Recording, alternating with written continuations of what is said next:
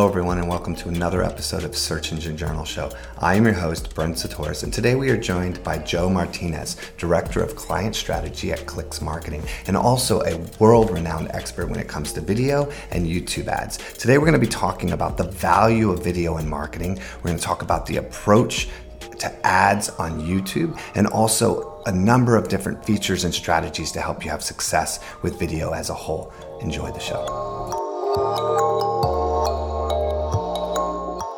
Hey, Joe, great to have you on the show. Hey, it's wonderful being here, Brent. Thank you. Yeah, this is one of those interesting topics that I don't think we've really talked about on the show, but it's something I'm super passionate about. And as I was talking to more and more people about maybe doing a show about video so that the listeners know what I'm talking about before I get to the end, everybody mentioned Joe. They said, you got to talk to Joe Martinez. You got to talk to Joe Martinez. And so here we are talking about video. And I am really, really excited about video. I really feel video is the future. But I wanted to toss it to you and say, what do you think about the value of video in marketing today? It has a lot bigger impact than people realize, and it's the part I run into a lot that gets the pushback from clients or other marketers is that they're not seeing the same results as with search. And to me, that's the biggest red flag of that statement right there is they're trying to compare video with search, and the intent is totally different. People aren't going to Google, specifically with my video ads. I'm getting in front of those users in a more awareness factor, and that is the value of either staying on top of people's minds or just making them fall in love with my brand. I could do good branding marketing instead of just slapping a keyword on and hoping that grabs their attention and driving them. So it's the value there. It's still, to me, it's kind of mind-boggling because video has always been there from pretty much the dawn of TV. It's just capturing that user's attention, and that's the value. And with analytics and hardcore data, we've kind of lost that fact where everyone's just looking straight at Excel sheets and data and not missing the bigger picture of branding. Absolutely. I mean, I think that, marketing just as a whole, I think that in some ways, digital marketing, search marketing, and even specifically PPC was a beautiful thing for us. It advanced our capability of being marketers substantially, but it also in some ways really hurt us because even with social media, even with content creation, even with most campaigns online today, people really don't want to look past like the shortcuts, right? It's all, how does it affect my SEO? How do I drive traffic to my website? I think that one thing people are going to really learn over the next year or two is that is substantially shifting regardless, right? We are just moving away from a website as the end all. We are using all channels as they're supposed to be used, identifying the audience and how they are using them and then connecting in a meaningful way and using those as a marketing tactic. But even beyond, I think marketers have to start paying attention and should have always been paying attention to the power of storytelling. And storytelling, if you look at what social platforms have blown up, what types of media, what types of things have really exploded, and which influencers are really, kind of taking off, it all comes back to video. And I think that you have to respect the fact that, video is a major part of our current and future storytelling. Yeah, absolutely. I mean, I write. I'm a blogger. I do probably a couple blogs per month at least just to get content out there. But for the most part, I look at myself personally, and it hurts as a writer. It's I don't really know if I read a lot of blogs anymore because I could just go and find the video of it, of like a demo or exactly what I'm looking for, and it's going to visually show me. And to me, it's much more engaging. I would rather watch a video of what I want to see than read it. It because are we the lazy internet marketer? Possibly, but to me, it's like I've always been more of a visual person. If I see something, same thing with how I got into this industry. I've been more of a hands-on, let me do it visual person than reading a set of instructions and figuring out how to do it on my own. Well, that should make sense to most marketers. It should, right? Because if you look at search results, we're not looking at 30 search results anymore. The whole point is that we've gotten really good at being able to, showcase within paid and within SEO the top 5 results right off the bat, right? And so The same thing with video. Video has gotten really good at packaging material to be quick and easy and fast and effective. We saw it first with like the little GIFs that would be the news write-ups, right? The little, news news recaps or story recaps that you'd see on like the Now or whatever, I forget the name of all the companies. But so one of the things I wanted to talk, kind of, toss at you and get kind of your feedback on is this one concept I have. And so I saw this really with social media when it was first starting, that smartphones gave us this kind of this layer of technology on life. Right. And at first I thought it was like, a lot of people thought it was kind of gimmicky or it was going to, be a trend. But we really saw that become a major part of our life and our major part of transition. But more importantly, it really allowed us to communicate with friends and family through like FaceTime and through images and through updates that ultimately would satisfy our need for connection, right? I mean, I think Mark Zuckerberg at one point when he first launched Facebook said, I want Facebook to replace the Christmas card, right? So that people don't need to wait for some moment to be up to date with what's going on. And I think that interaction with people psychologically kind of set us up for accepting, influencers and other people that we might not know. Like I meet people all the time in the industry who I've never met, but yet I have a relationship with now, and I would even call them as friends because I accept that form of communication through social media. And I think that, the platforms really allowed influencers an opportunity, like regular everyday people, to build a large audience. And these people aren't like celebrities, where celebrities were more of like an admiration thing. Influencers today are more like a respect thing. Like I actually respect this person, or I agree with their views, or I want to know them like a friend, right? And I think that allowed this kind of growth of influencers that now through video, and this is where it ties back to video, we see their micro expressions, we see their everyday lives, we glimpse into their life, and it makes us feel the same as if we were talking or interacting with a family member. And I think that has really set us up to take influencers' recommendations or influencers' opinions at the same level we would like a friend or a family member, which historically has been one of the most powerful forms of recommendation in marketing. And I wanted to get your thought. Do you see that kind of shift happening, or am I just completely crazy?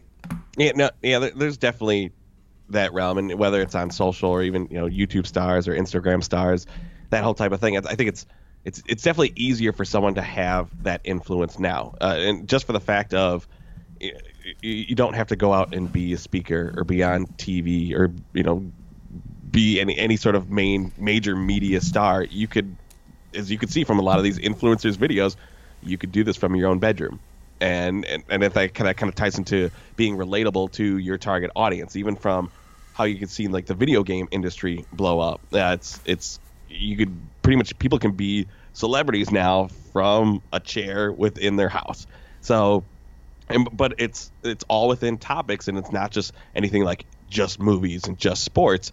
You can find a genre and these little niche genres of these subcultures. I'm thinking of like subreddits, these little tiny little things that people could be very popular in these niche ones, and you might not know who they are because you're just not interested in that type of subculture. So but it is relatable. People are finding, hey, there's someone out there who is just like me. And it does give that personal connection with, and it kind of ties into me. I'm a very introverted person. Once I get to know you, I will be very eccentric. But if I don't know you, I'm gonna button up. So it's the internet gives people this way, like I could be extroverted from the comforts of my own home and not have to deal with a ton of other people around. Yeah, and I just went and did, like, I was doing a presentation recently, and I went and looked up, who are the top like current influencers, right? And I would say out of the top 50, I knew 2 or 3.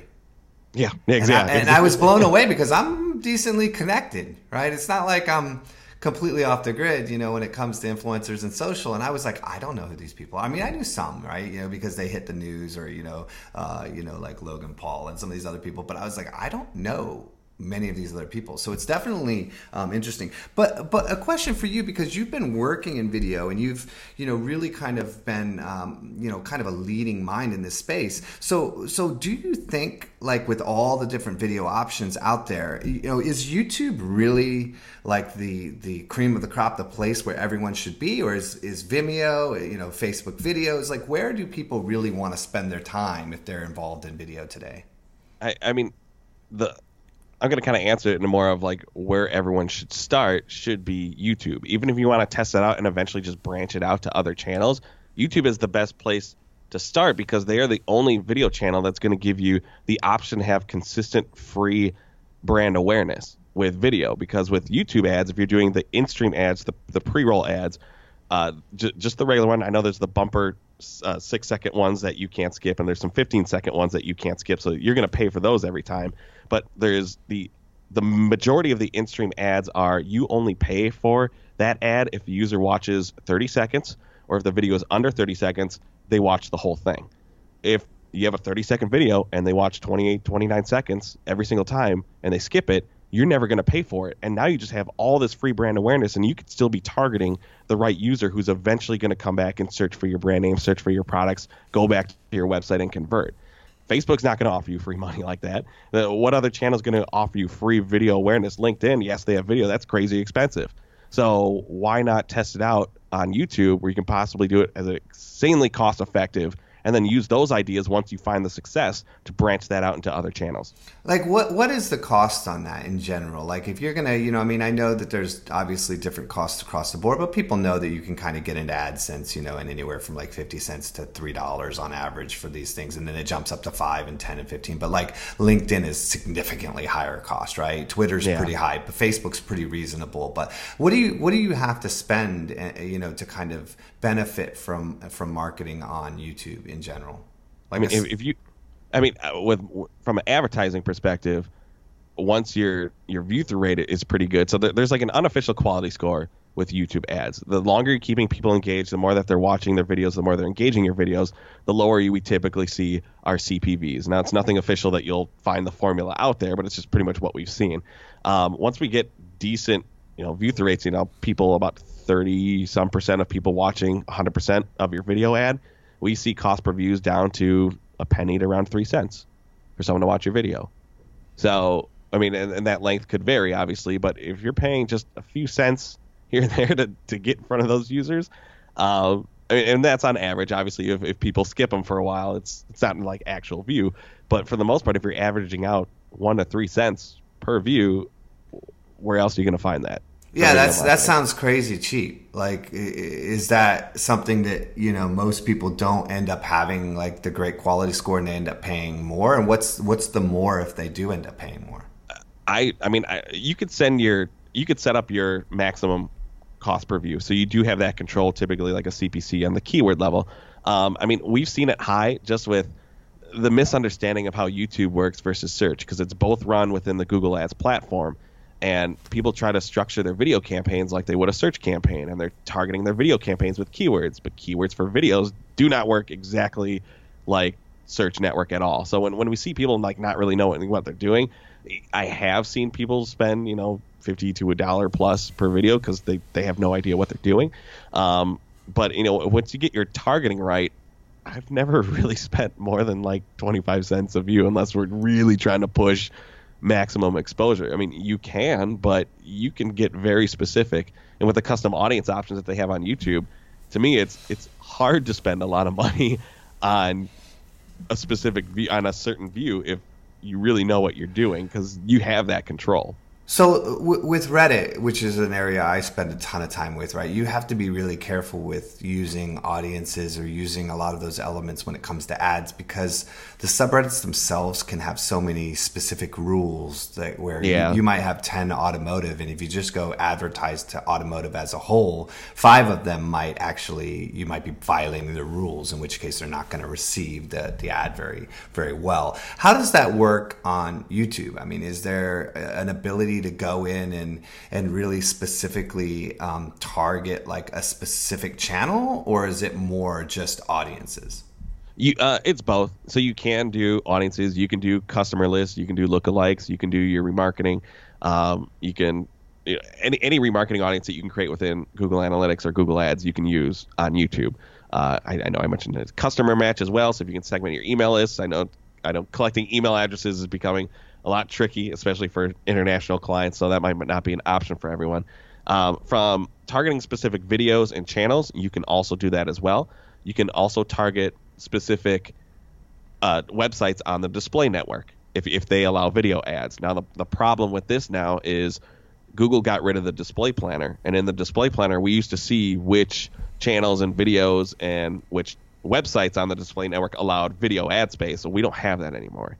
So we've been very careful of, yes, we found at a recipe client or client that makes like a food product, and it would be good to get on some baking, videos or channels. So we were looking at like Tasty and some of these other ones to try to get on there, but they have video ad space, but either we weren't being competitive enough or some of these channels just don't allow you to advertise on them, that it looks like you could target them, but if they don't have video ad space, your ads will never show there. So what Google does, and they don't tell you this in the fine print really, is that if you're targeting a specific website and they don't have video ad space, they're going to ignore that targeting option completely and then go by whatever default, second layers or second options that you have. So if you don't have any safety netting whatsoever besides just certain display targets or certain channel targets, they're going to ignore that and just pretty much show your ad everywhere. So you have to be very, very careful, and that's how a lot of people can waste money, and that's how a lot of people think YouTube advertising could be a waste, is because they're not seeing the results, or what they think they're targeting, their ads aren't being shown on those specific placements at all. And that seems crazy to me. So if I want to go into a specific channel and make a custom, video ad just for that audience, and then for whatever reason that audience doesn't have, that channel doesn't have ad space, or they don't allow ads for whatever reason, I can't even imagine that you could put in an ad against a channel that doesn't allow it. I'm guessing it's just not visible. But let's say they don't have ad space. That my whole budget could be burned on something that, an ad playing in completely different areas, and they don't. Do I still have to pay for that? Because I know if you do things in other channels, you don't. Can you argue it? Can you go back and say, look, you showed my ad in places I didn't want, and get a refund? Good luck on that one. But I mean, I've seen it happen. Yeah, it's people were targeting specific placements. There was no ad space on those display placements, and then it was just going off of like the broad topic that the person had as their second layer. And topics and just basic affinity audiences within Google Ads itself are extremely broad. I mean, Google flat out says like an affinity audience is like a broad TV like demographic. And stuff I always say in every presentation is I ask the audience, like, how many people have a Coca-Cola type budget? And I think I've rarely seen a hand go up. And I was like, exactly. So do you really want to do a broad TV like audience? No, let's suck it in. Let's make it as specific as possible first. Then if you're not hitting your reach and frequency, then start slowly expanding your reach. Well, what if you are using like retargeting? Does it still go beyond that? Like I have 10 emails and I want to retarget to those 10 people, and it's like, oh, can't do that anymore. I've already used it up. They're not active. Will it use your budget elsewhere, or does it like limit it in that regard? Yeah, that one will be limited. So Okay. on YouTube, if it's just like site visitors and those engagement type audiences that you can create, you have to have 100 active users every 30 days. Customer Match on Google has gotten very specific. They add in some additional rules. You have to be good in standing with them. You have to have at least 1,000 users, and I think lifetime you have to spend at least $50,000 in Google Ads before you can even use Customer Match now.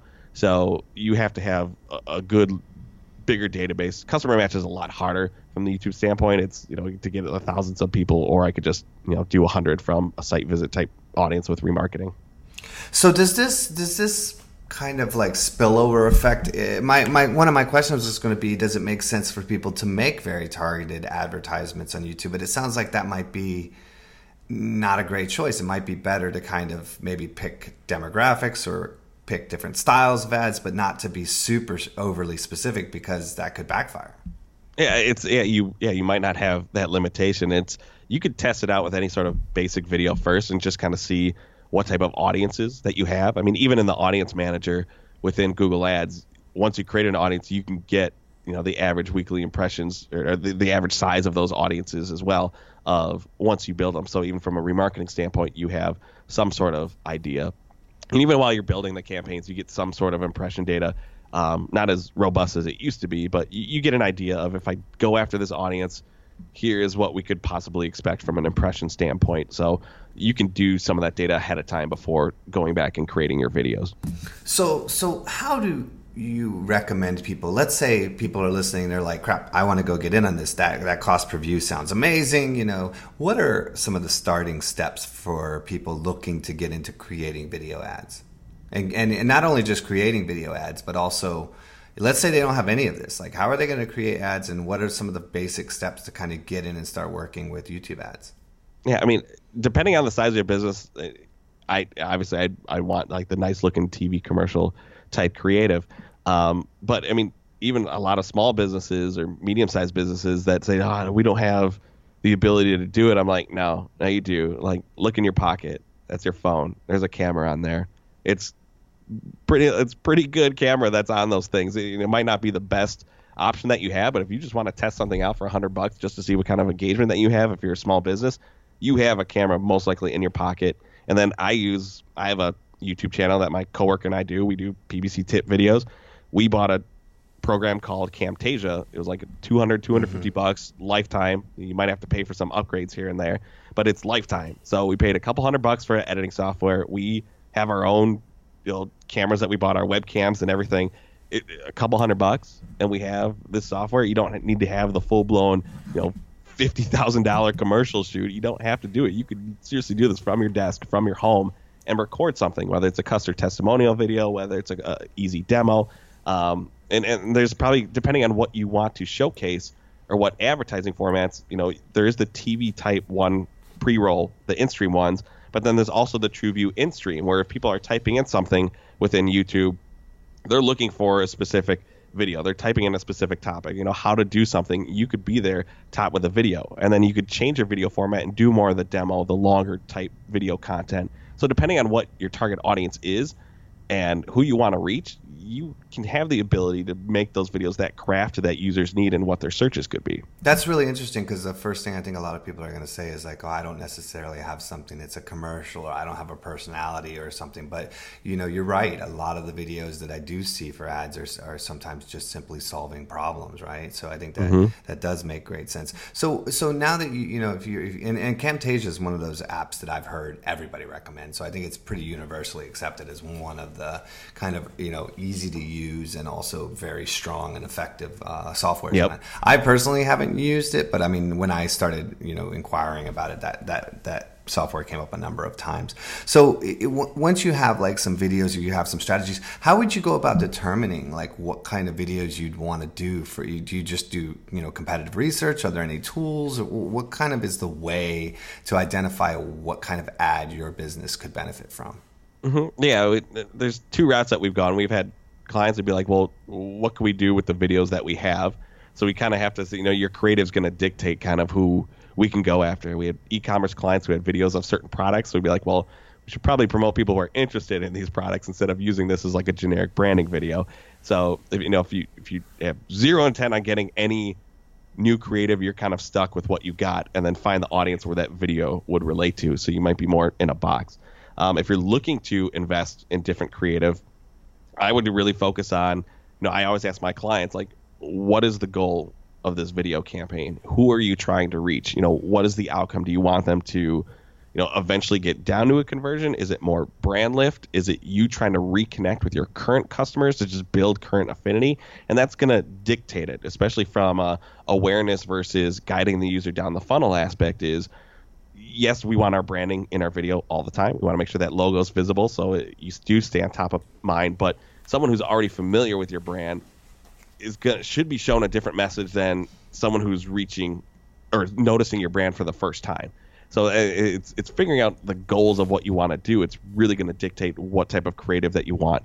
And then we'll go in and do our targeting audience research. We'll do our demographic data as well. Because I personally love to have someone within the video that pretty much matches the target audience that you want to have. People want to see themselves using their product. They want to have that emotional and psychological connection of, hey, I could see myself using this. And then that's going to help us dictate a good script that we could use and have good creative that's going to connect with users. So what would you look at for like length? I mean, this is going to come into the same place that is like, how long should your content be? Well, it should be as long as it needs to be so that it tells everything and it doesn't fluff, right? But like, is that the same kind of effect when it comes to video, or is there like some specific, timing metrics that you really want to pay attention to? From a pre-roll one, I ideally like to have a 15, 30, 60 type count. And it's with video, it's different. If people could skip it, you want to have your most important message at the beginning. So it captures that user's attention. One, in case they skip it, fine. You still got that message out there, and now you got that message out there for free. But if your most important message that you kind of rehook those users and keeping them engaged to the end, that's also a benefit. So it's kind of a flip the script where we're so used to slowly ramping them up and then hit them with that call to action at the end. With video, you got to flip it to try to keep that user watching and keep them engaged, or at least get that message out there.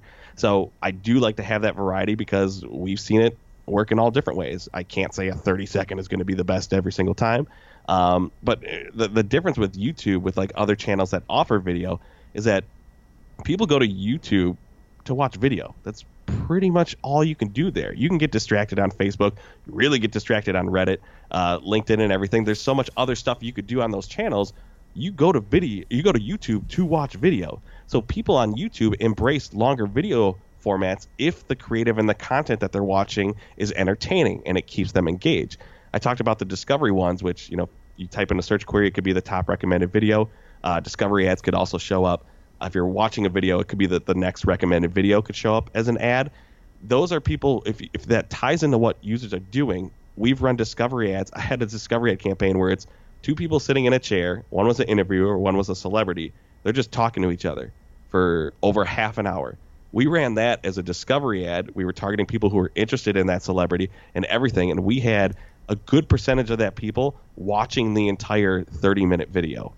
So it's a 30-minute ad. Yes, it's not a pre-roll ad, but we knew we were targeting the right user based on that celebrity interest, and we were getting that user to be engaged with our brand for over half an hour. Yeah, I definitely feel like you get a lot of full length and I had, in some of my research, there had been a couple different amounts as far as timing. It would say like you need to reconnect your user's interest like every 8 to 10 seconds in video. Like there has to be something, like the story has to progress. And a lot of in the influencer marketing space, we watch the growth of like accounts organically, ones that where they're not really trying to grow, and you notice that the ones that take the time to kind of edit out their all those kind of little things and really condense the video like transitions down tend to perform a lot better. And so I think that definitely having some sort of interest. I watch all the time, and there's even ads that I absolutely know that I'm never going to buy this product, right? But I'm kind of curious to see what they're going to say next. And Sure. So I do find myself watching a little bit further before I click skip. But it's definitely some angle of a hook there. And so, would you consider, would you say that people want to really write for those kind of continuations of flow of hooks? Or, have you found that to be the case where you have to do it like every 10, 15, 20 seconds or so? Or do you really just need to get them started? From a pre-roll standpoint, the clients that we've helped and consulted with the video creative up front, we did look at more. There were a lot of quick scene and like jump cut type things. So like the scenery changed it fairly quick. Again, if you only have 15 seconds and you still have a decent message that you want to have, it just kind of naturally flipped. It wasn't like someone staring at the camera for 15, 30 seconds talking. We were trying to tell a story within those 15, 30-second ads as much as we could. From a discovery standpoint, the longer content that was embraced, it wasn't always like quick jump and always trying to grab your attention. Because again, if you are targeting that right user and that targeting option is very specific and it's a topic that they're really interested in, or from a demo standpoint of someone's going through how to do something and it's a 20-minute video, if it answers that user's question or what they were looking for, we've seen what people would typically consider crummy quality video content still perform very well. It doesn't matter what the video quality was great. It answered the question and it was accurate and it helped the user. And that seemed to be the biggest case of, are you providing the value that the user was searching for? So we do see a little bit difference between the in-stream and the discovery standpoint. But in terms of like, do you need the professional quality of it? No, we have run videos that people have recorded on their phone or with a cheaper camera. It doesn't look TV quality and they still perform just as well. So what would you say if you were gonna, we've talked about some of the positive things of how to, to build a video, how to create it, how to consider what you're going to do a video about, like how you're going to do targeting, whether you're going to do this at all. But if you had to list off some of your kind of like top 3, like don't do this points, what would those be? Oh man, that's tough. It kind of depending on the industry. And I would, from any sort of awareness factor, if you're reaching out those new people, I would not assume that they know exactly what you're doing. There has to be some element where you do explain a little bit just when you're getting in front of those users. Now, in any sort of ad creative standpoint that I would suggest, I would say do not, I'm using a double negative here, do not exclude your branding from the video, or just leave it at the very end. That needs to be there up front. We already mentioned, like, if they do skip it, your most important message, whether it's the call to action or everything, but do not leave out your branding. That needs to be visible to me at all points within the video, especially if you want to really take advantage of potentially getting all those free impressions and free views. So one follow on to that, do you give a moment to do that at the beginning? Because I don't know how many people are like gearing up, or they're starting up and maybe miss the first second or two. So do you want to kind of have your branding, after those moments, or is that just my use case and not the average use case? Are most people seeing it from the beginning?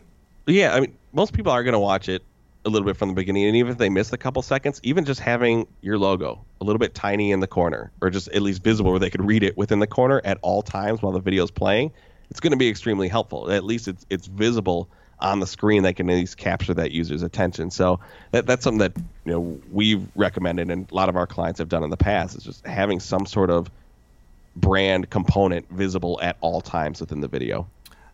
Do you have, when you're doing, there's pre-roll, what about like mid-roll? What's the major differences in the strategy of doing ads that are kind of in the middle of a video? As of right now on YouTube, we can't target those separately. It's all kind of lumped into one. So do we know if we're going to be specifically at the beginning or end of one?